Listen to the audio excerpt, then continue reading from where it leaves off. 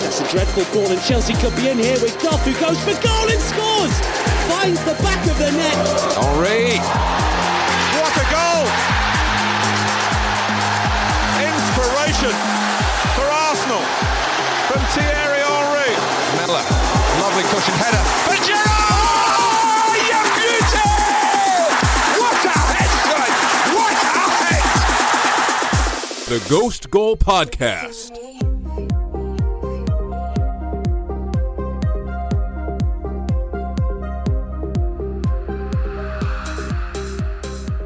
Loyal Premier League fans would have been treated to a great weekend of goals and high-scoring affairs, as West Ham came from 3-1 down to beat Huddersfield at home. Leicester City overcame an early red card to win 2-1 at Burnley. Newcastle snatched a draw from the jaws of defeat at Bournemouth. Liverpool overcame a terrible error from Alisson and Van Dijk to win 2-1. And Chelsea slipped up at the hands of Everton 2-0. I'm Alex, here with Javier. We are here to talk a little bit about the Premier League games this week, maybe a couple other topics. We've got time to burn. We've got an international break coming up, the first for a long time. I'm calling it right 13 now. days I'm without calling it right now. 13 days, Javier. 13 days without club football. Can you survive it? Before I answer that question, I'm going to call it right now. Arsenal are making top four. I'm already breaking that right before we started recording. Alex says to me, Arsenal's not supposed to be on this pod. I'm breaking that immediately. Let it be known, Javier. Let it be known, listeners, that Javier is currently wearing his Arsenal scarf after a weekend in which Arsenal did not play in the Premier League. You know, he's fully on his bullshit. The delusion has crept back into his life. We made the comeback against Rennes. He's looked at their 3-0. schedule. Javier has looked at Arsenal's schedule and decided that they're not losing a game for the rest of the season. And we're going to win Europa. It's going to be the best. Okay, you heard it here first. That's Javier's bold prediction. Don't you guys ever let him forget it. Oh, wait, even if you didn't let him forget it, he doesn't have a Twitter because he's too much of a coward to get one and face any criticism. This guy doesn't even come on podcasts after his team loses to Liverpool or Chelsea. He gets sick, quote unquote. You know? So, I mean, it's okay making bold predictions now, but wait till Arsenal choke it away. It's okay. He's salty because Chelsea got destroyed. This podcast isn't about Arsenal. Weekend. This podcast... We'll probably not touch on Arsenal for the rest of the duration, other than maybe like a top four like discussion during the Chelsea segment. But we're going to start off with, first of all, Saturday. We kind of underplayed a lot of the games that were going on. There were the three games all kicking off at 11 a.m. here in the United States. Bournemouth, Newcastle, Burnley, Leicester, West Ham, Huddersfield. At a glance, we looked at this and we kind of went, oh, wow, the FA Cup happening this weekend it's really crippled the Premier League fixtures other than Sunday. And all three of these games turned into like entertaining, exciting games like right until the end. We didn't get. Did you get a chance to watch any of these? We were hanging out. I did. Saturday. I was. Which one? I was watching the Bournemouth Newcastle game, and kind of switching in between the Burnley Leicester and the Bournemouth Newcastle. So yeah, I was on Burnley Leicester. We both picked wrong. You should have gone with West Ham Huddersfield. Yeah, they were. No, I mean they're very good. I don't think I had West Ham Huddersfield actually, but yeah, no, I thought that Leicester did really, really well to come back in that game, considering they had a red card in the 4th minute, which I think was just Maguire like clipped. Oh yeah, I mean Goodmanson was in on goal. Maguire. Well, let's get back to like the chronological order, I guess. We can start with Burnley Leicester. Leicester won 2-1. James Maddison opened the scoring in the 33rd minute after Harry Maguire got a red card for clipping Goodmanson's ankles when he was in on goal. And like he did clip them. It was a foul. He was the last man back. He knew it as soon as he did it. It was a red card. There was no really contesting that decision. But for Leicester to take the lead off a free kick from James Maddison in the 33rd minute, concede to a Dwight McNeil chance for Burnley in the 38th minute, and then just out of nowhere, Wes Morgan pops up with a back post header in the 90th minute to win it for them. Both Alex and I have said some things about Wes Morgan on this pod, and I mean, I stand by those terrible things about Wes Morgan that so I've said. But that was a great winner for him. He can pop up with all the goals he wants. He's still past it. He just got that's his primary job. Another year extension. It was announced today. Oh God! Oh my gosh! All right, well, good luck with that, Leicester. Might be time to move on. I mean, great that he scored the winner in this one, but he's still a borderline liability defensively. He was just like, hey, boss, look, I just got the winner. Harry Maguire, he gets red cards all the time. You're going to need me next year. And he's like, oh, okay, I can see it. Yeah. Sign him up Does again. Harry Maguire get red cards all the time? I think that's his second of the season. He got a couple last year, too. He's a little bit prone. He's a little bit prone to. He's a little clumsy. Yeah, two yellows, and I mean he's in that position. He definitely goes in hard for tackles. He's a big lad too. So like sometimes when he tackles someone, it looks worse than it is, or usually a smaller person. There was no doubting this one. Bigger picture. This affects Burnley significantly. They're now 2 points ahead of Cardiff City, who are in the last relegation spot, and have a game in hand on Burnley. But I will say that game in hand is at Manchester City, so you can't really assume Cardiff's they have getting any kind of another result minus out of 5 that. goal difference there. Or 6. Right. Just further hampering the Cardiff's goal difference. Okay. I guess when you put it that way, it's not the end of the world for Burnley. It just feels like a game that after their opponents went down to 10 men in the 4th minute, you'd kind of like them to at least get a draw out of that. Yeah, but they've Even also shown us enough this year, enough fight, and enough good results now that we both kind of agreed they're going to be safe. And it feels like the 3 that are in the relegation zone, it just feels like Cardiff are probably coming up short here. Burnley have a pivotal 6-pointer with Cardiff City on April 13th coming up in the next couple of weeks. That one is on the same day as, I believe, Chelsea-Liverpool. So 2 huge games at both ends of the table happening on the same Premier League weekend. We'll be looking forward to that with bated breath. We'll move on now to Bournemouth and Newcastle. Salman Rondon put Newcastle ahead with a beautiful free kick just before halftime. Before a Josh King penalty and another first-time finish from Josh King put Bournemouth ahead 2-1 in the last 10 minutes. And Matt Ritchie, the former Bournemouth player, popped up in the 94th minute, scored a beautiful volley at the back post to seal a draw for Newcastle, who didn't play overall amazingly well, but for them to still get a draw from this game, like a somewhat difficult away game at Bournemouth. Yeah, I thought that was super impressive from them. That impressed me. Yeah, they've been impressive the last couple of weeks. Obviously, they're the last team to beat City in the last 20 games. City have won or drawn every other game other than that. So Rafa Benitez has got Newcastle trending upward again on a similar path, almost an identical path. I'm glad Ashley went out and spent money on Rondon and Almiron and They actually didn't spend any money on Rondon. They just they loaned Dwight Gale to West Brom, and they just sort of called it even. Oh, wow, Rafa's a genius. He knows how to. But I think Ashley has to back him now. I mean, he gave him money for Almiron, but I think this summer you got to give him this guy 100 mil, 150 mil, and say buy whoever you want. Ask Newcastle fans. Mike Ashley has never shown a willingness to give Newcastle even 50 million. It's well documented that Miguel Almiron, when they signed him for 23 million, 25 million during January, that was they broke their transfer record to sign him. And the previous transfer record that they had held for 10 years was from Michael Owen in 2007 or 2006, and it was 15 million. That's really embarrassing. They had kept a 15 million transfer as their record transfer through all of these ridiculous transfers, and somehow they've stayed up. I think, absolutely, Rafa deserves credit for that. He's done a great job with very little resources. Bournemouth, you feel like are starting to get back into the swing of things. They had a couple of bad injuries for Callum Wilson and David Brooks and a few other key players like that. Brooks, but they're starting to get healthy now. Wilson all coming back. It looks like they're going to be kind of in that early season form that they had, where they looked pretty good and they could probably beat any team on their day. So it doesn't look like they've made that next step yet, that step up that we've been thinking that they could make under Eddie Howe. And we kind of expected it this year. Maybe they were unlucky with injuries, but they have spent a lot of money. And you feel like they should be on the same level as, obviously Wolves, considering the amount of money they've spent. And I don't think they spend as much money as the Wolves and Evertons and they spent West Hams of the league, 30 million something on Ake. They spent 20 million on Ake.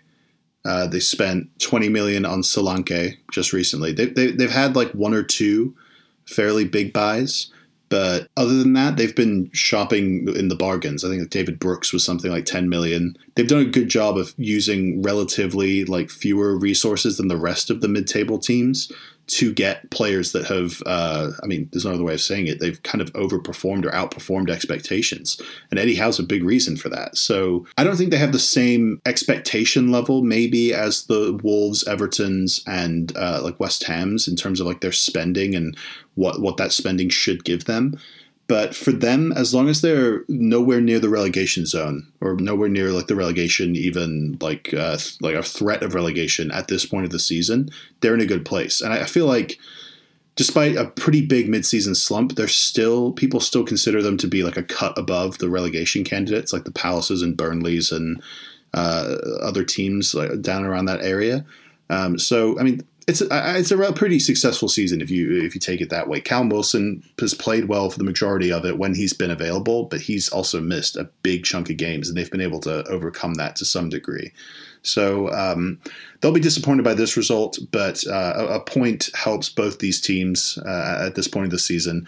Let's move on to West Ham, who came back from 3-1 down at home against Huddersfield, of all teams, to win 4-3.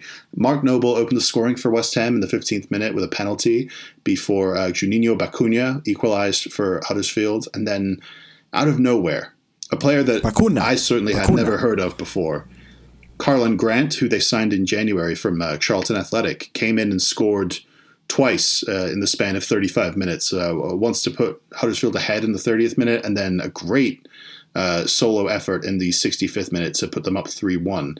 Angelo Ogbonna got a goal in the 75th minute to bring it back to 3-2 before Javier Hernandez whipped out the LeBron celebration, the pumping the hands as you celebrate, and then slapping the chest.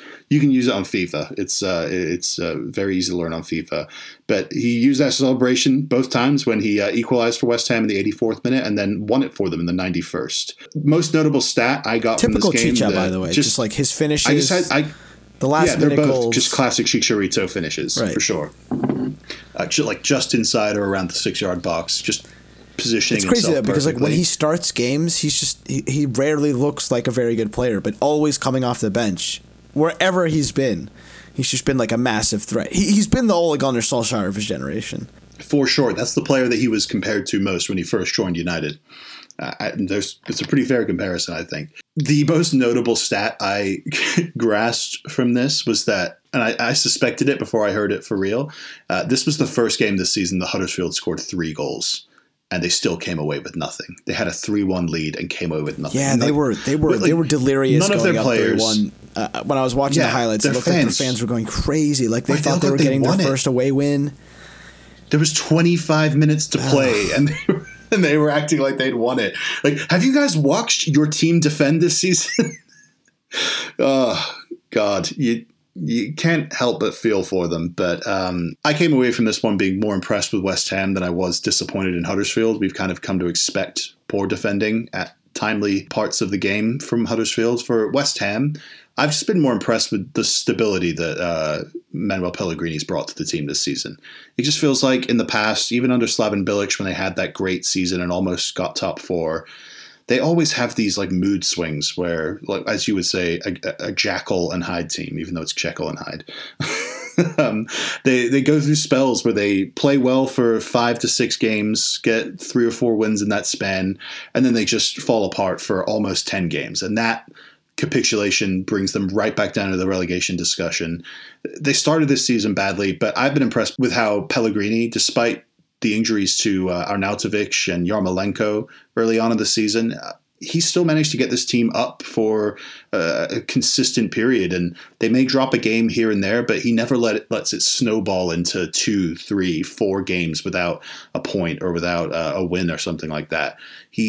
I've been really impressed with Pellegrini, and there's still issues at the back. They're still relying on mistake-prone defenders like Ogbonna with, what's his name? What's the Chilean defender, the Paraguayan defender they signed who got injured? Fabian Balbuena, that's what I'm thinking of. He got an injury after forming a pretty good partnership with Issa Diop early on in the season, and he's pretty much out for the season. Ogbonna's come in and Like I mentioned, he's been pretty mistake prone despite getting a goal in this game. There's still some issues there at the back. They've got promising talents like Declan Rice in midfield who can help stem those defensive problems. But there's going to be you expect them to invest significantly in the squad this summer with Pellegrini giving them that stability. People forget that this time last season, there were riots happening in the stadium. The West Ham fans were attacking the owner's box and throwing bottles and coins and stuff at the owner's box. It was absolute pandemonium at West Ham. And now they've kind of sort of dragged themselves out of that mud where their name is constantly being linked to relegation, even though they're spending much more money than the teams down there. Now they're probably among the clubs in terms of the spending stature that they should be. They're in ninth place now. Which it looks like seventh place is probably going to be a Europa League spot. I think all that it takes for that to happen is for Manchester City to win the FA Cup. Right. So I think pretty likely that becomes another Europa spot. And I'm sure, Wolves, Watford, West Ham, Leicester are all within 3 points of each other. And then Everton is 4 points back from that spot. I would say those 5 teams are kind of forming their own mini league, which Bournemouth would like to break into, Palace too, Newcastle, but I feel like they're all still a good amount off these other teams. Between that and relegation. Right. So from those teams, who do you think is most likely to break into the top 6? The most likely, I think at this point you have to say Wolves, just because they've shown more of the consistency, especially against the top teams. Than the likes of Leicester, West Ham, Bournemouth. All of those teams have wins against Chelsea, Arsenal, Watford beating Tottenham. All those teams have like 1 or 2 good results against the top 6. Everton just beat Chelsea, which we'll get to in a second. But Wolves have shown they've been able to do it more consistently and putting good performances against the top 6 more consistently and with more confidence. They're not quite as with their backs against the wall, and it's not quite as desperate when they go and play the top 6. They have a bit more quality. So I would expect Wolves to do it, but I think with the money that West Ham have showed they've been willing to spend and Everton have showed they've been willing to spend, that those teams, at least financially, might be willing to try and push Wolves to be that next best team outside of the top 6. And it's a tough one to call because what does breaking into the top 6 get you? It doesn't even get you anything. If you really want to get a competitive advantage to your rivals, you have to be willing to spend money to try and get into the top 4 and get Champions League. Well, I think for those to teams, these clubs if they could consistently completely insurmountable. Be above one of the current top 6, then that would be a big achievement, I think. If they were able to finish but 1 or 2 seasons. If you introduce, take Everton, for example, last season. If you introduce Europa League, where Everton played the Europa League group stage, and they were in a difficult group with Lyon and I think Hajduk Split and Lazio, some Italian team, maybe Atalanta. It was Atalanta. That completely threw their season off the rails. They were in the relegation zone. They fired Ronald Koeman. They had to bring in Sam Allardyce, even though you would argue they have a deep enough squad to be able to sort of amount a relatively decent campaign in both Europa League and Premier League. But for Everton, they weren't able to overcome it. And that's something that if Wolves or whatever team locks up Europa League next season, because Wolves and Watford could both still get Europa League if they win the FA Cup. They'll play each other in the FA Cup semi-final. They'll likely have to play Manchester City in the final. Who knows? City should probably win it, but you can never count it out in a cup competition. So if either of those teams get Europa League, I'm interested to see, once they've got that Europa League place, whether they can sort of juggle the responsibilities of European football in any form with Premier League. Because right now, all of them are just purely focused on the Premier League. It's not the end of the world if they get knocked out of the Carabao Cup. They would like to go deep in the FA Cup, as some of them have shown, but at the end of the day, they're more focused on staying away from the relegation zone and just making sure that threat is just not even in the back of their minds come the end of the season. So, it'll be interesting to see. I think Wolves. Who would you think it would be? Yeah, I think the obvious one is Wolves, considering the amount of money they spent, and this being their first year in the league. Also, just the trajectory that Leicester took. Their first year, they were relegation candidates. Wolves are doing a lot better than Leicester were in their first year. And they're trying to follow a similar mold to what Leicester did. But I would say that the second team that I would say are like dark horses to break in is actually the team that you were just talking about, West Ham. I actually agree with you that under Pellegrini, it looks like, I think they have more squad depth than Everton or Leicester or Watford or Wolves. If you look at any of those teams' benches, most of the time, they don't really have many options. West Ham most of the time have a good amount of talented attacking options on the bench. Defensively, like you said, they still have issues.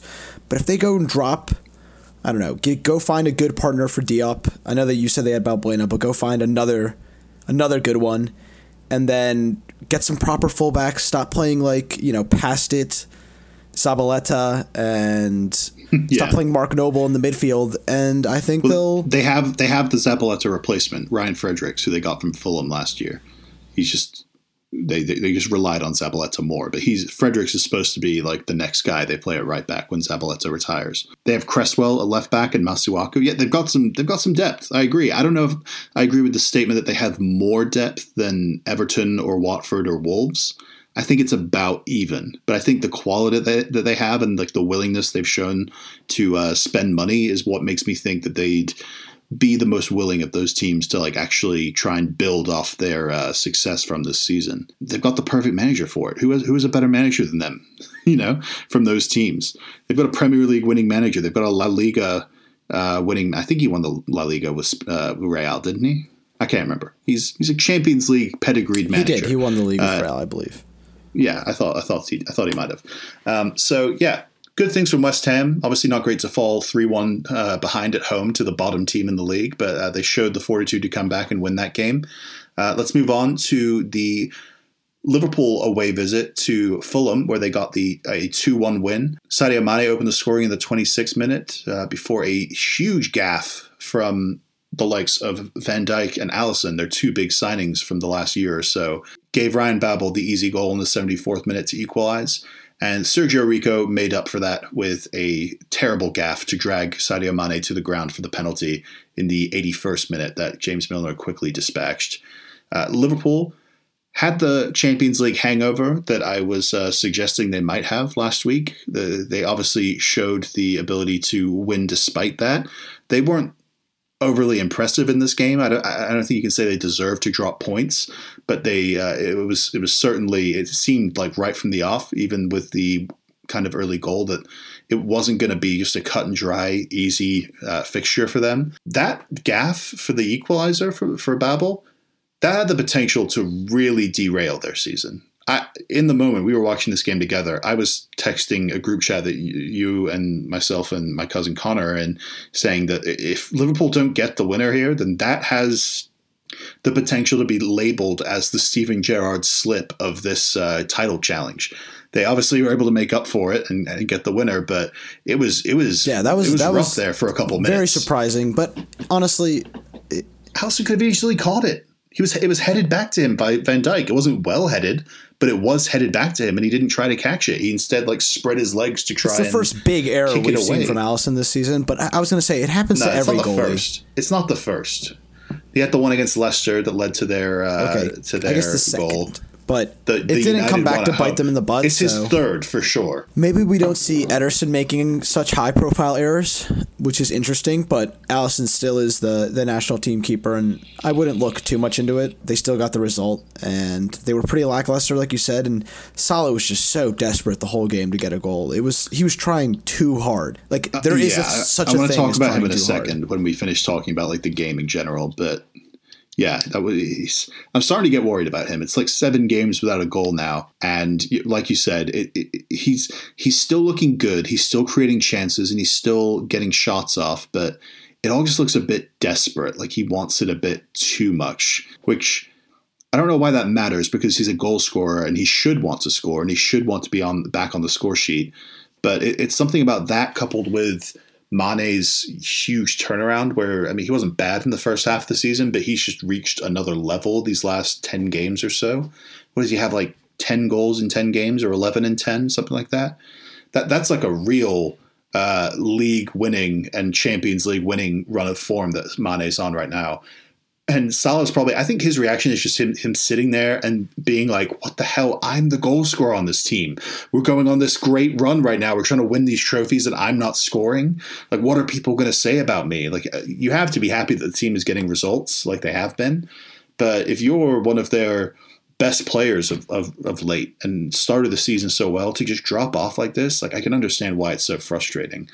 I just worry about like whether that frustration will come to affect them in like future results. Like if the game's tied in the Premier League or in the Champions League and Salah has like an easy pass to make, is that greed? Maybe greed's the wrong word. Is that desperation going to lead to him making the wrong decision and taking the shot on himself rather than making the right play? That's what I'm watching if I'm a Liverpool fan, and that's what like would concern me. But it's good that he's still showing the same fight as ever to try and score the goals for Liverpool. Was there any question for you in Mane's penalty? Andrew said that he got a little pushback from certain friends that might not have been a penalty, and we both disagreed. I thought right it was away. a Stonewall penalty, and there was nothing in the commentary or anything to suggest otherwise. No one really. It didn't look like anyone was. I mean, it was just terrible goalkeeping. He just had his hands all over Mane, and he dropped the ball from the Salah shot. The Salah shot was like kind of tame, and Rico could have just caught it, and instead it slipped out of his hands onto the ground. Mane kicks it away, and then he drags Mane to the ground. And yeah, it was a Stonewall penalty. And Mane was probably going to score if he didn't, so. No, it got cleared right away after that. If he just left it. No, the ball was like dropping. Mane had control of the ball. Mane was going to score. Like you can tell Mane was about kicked to it score. away. Mane kicked it away, and then I can't remember which player it was, but a Fulham player cleared it out. And it was so instantaneous that like I doubt if Rico hadn't handled Mane and brought him down, I doubt that Mane would have gotten to it anyway. Like he did well to get his foot on it to push it away from Rico in the first place, but he pushed it too far that he would have been able to follow it up and score. So it's a huge mistake from Rico. I think people have just noticed a decent amount of luck in Liverpool's favour in the Premier League this season. And I think any time a decision goes their way now, people are just jumping out and saying, oh, Liverpool get lucky again. It probably wasn't even a real penalty. It was probably just gifted to them. This wasn't the case. Liverpool deserved the penalty here, and I think just deserved to exit. If you're done talking about this one, we can get to the dumpster fire that was Everton-Chelsea. Before we get to that dumpster fire, Alex, I do have one more thing to mention about Liverpool. I think being out of the FA Cup and being out of these other cups and just focusing on the Premier League and the Champions League, it's going to be good for them. And I think that their Champions League matchup is going to favor them in this Premier League run-in. I think Manchester City are arguably definitely on the harder side of the bracket, and they're going to have harder matchups here. So I think it's fair. I think it's fairly even in terms of the Champions League matchups. Liverpool will have to play Porto, which is obviously easier than City having to play Tottenham. But I think those are City have shown like a relative dominance over Tottenham, head-to-head at least, over the last 3 years. Yeah, that's of fair. Pep Guardiola I guess being when there. you take that into account. And then both teams would have to face would likely have to face, Man City would have to face Juventus in the semifinal, and Liverpool would have to play Barcelona likely in the semifinal.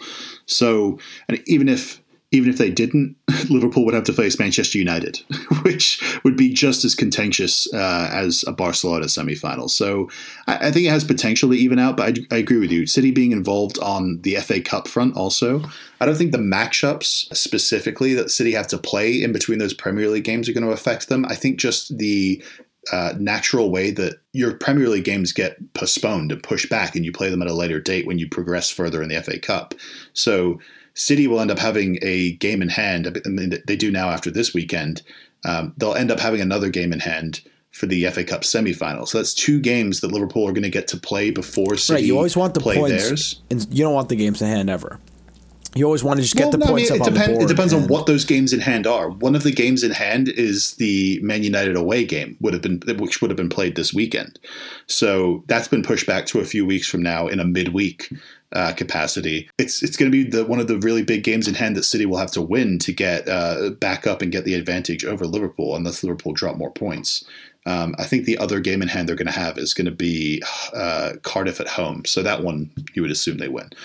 So yeah, it's a slight advantage for Liverpool, but they'll have to keep putting points on the board. And if they drop points in any of these and leave it where City can open up a gap themselves when they play those games in hand, they're going to be asking for trouble. So Let's move on to the Everton-Chelsea game. Everton won 2-0 at Goodison Park. Richarlison opened the scoring in the 49th minute before Sigurdsson sealed it with a penalty in the 72nd.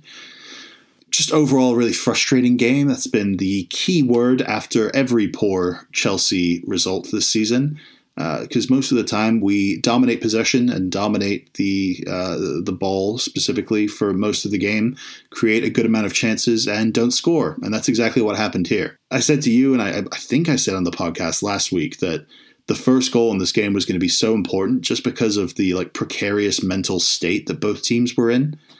Where Chelsea are, they were still in with a shout to get into the top four even after this loss, but it was feeling pretty like we couldn't afford to lose or even drop points in any more of our Premier League games with the schedule that our rivals have.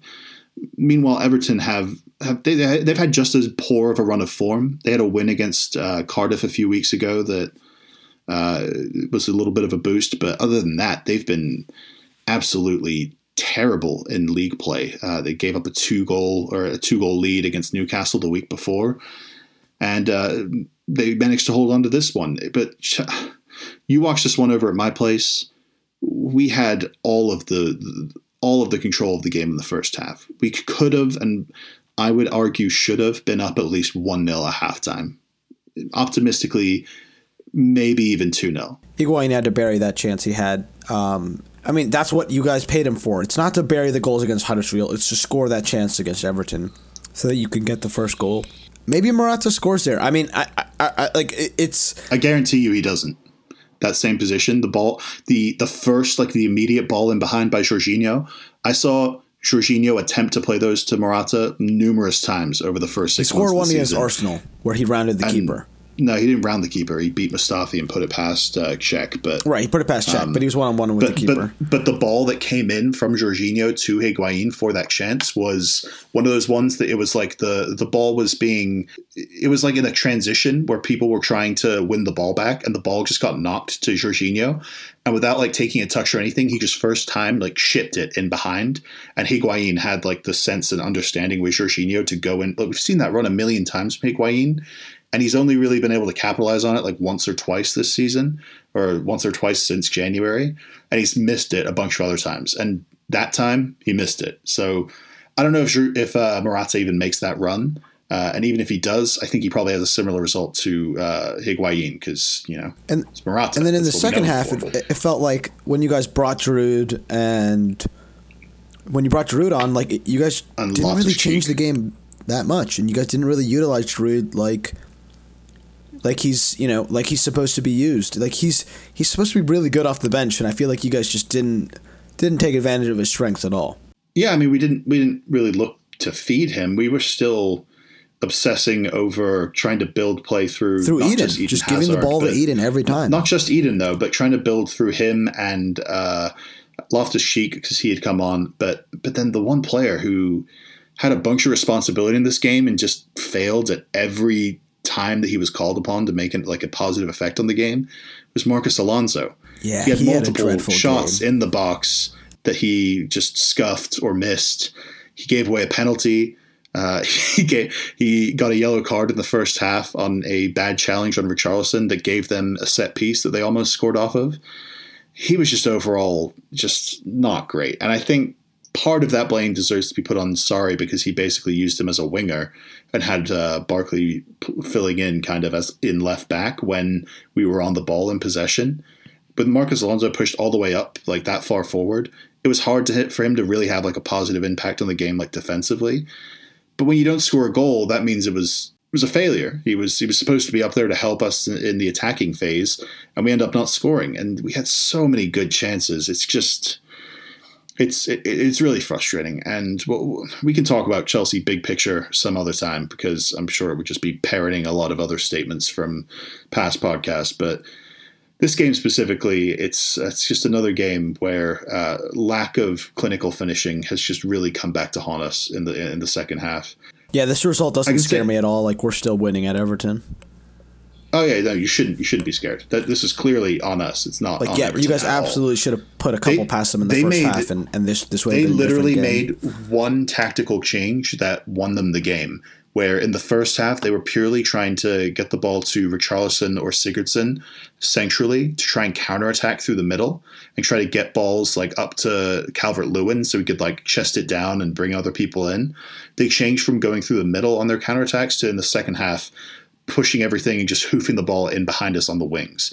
And our wingbacks are the ones who get so far forward, so that any team that plays in behind our wingbacks is probably going to be able to at least win set pieces and get chances that way. This was Everton's and Everton ended up getting the first win against like a top 6 side this season, so good for them.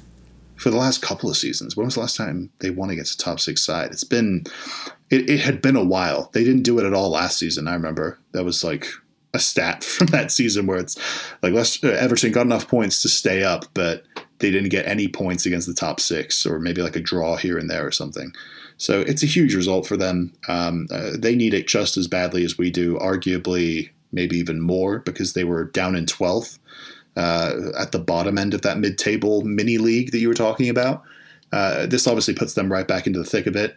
And Chelsea now sit 3 points behind Arsenal, who are in 4th place. So that's the other mention of Arsenal you'll get in this podcast, and no more after that. So that wraps it up for this week on the Go Skull podcast. We've got an international break coming up for the next week or two. So we'll be back likely next week to preview the upcoming Premier League games, which includes a huge Liverpool-Tottenham game at Anfield. So keep an eye out for that in the middle of next week. Javier, thanks for coming on the pod again. Make sure to follow us on social media at Go Skull Pod, at Andrew Pissarro, at ASMoss92, and at JavierRev9, right? Yeah. On Twitter and Instagram. Make sure to subscribe, rate, and review the podcast on iTunes. Ratings and reviews boost our exposure and help new listeners find the pod. And until next time, see you.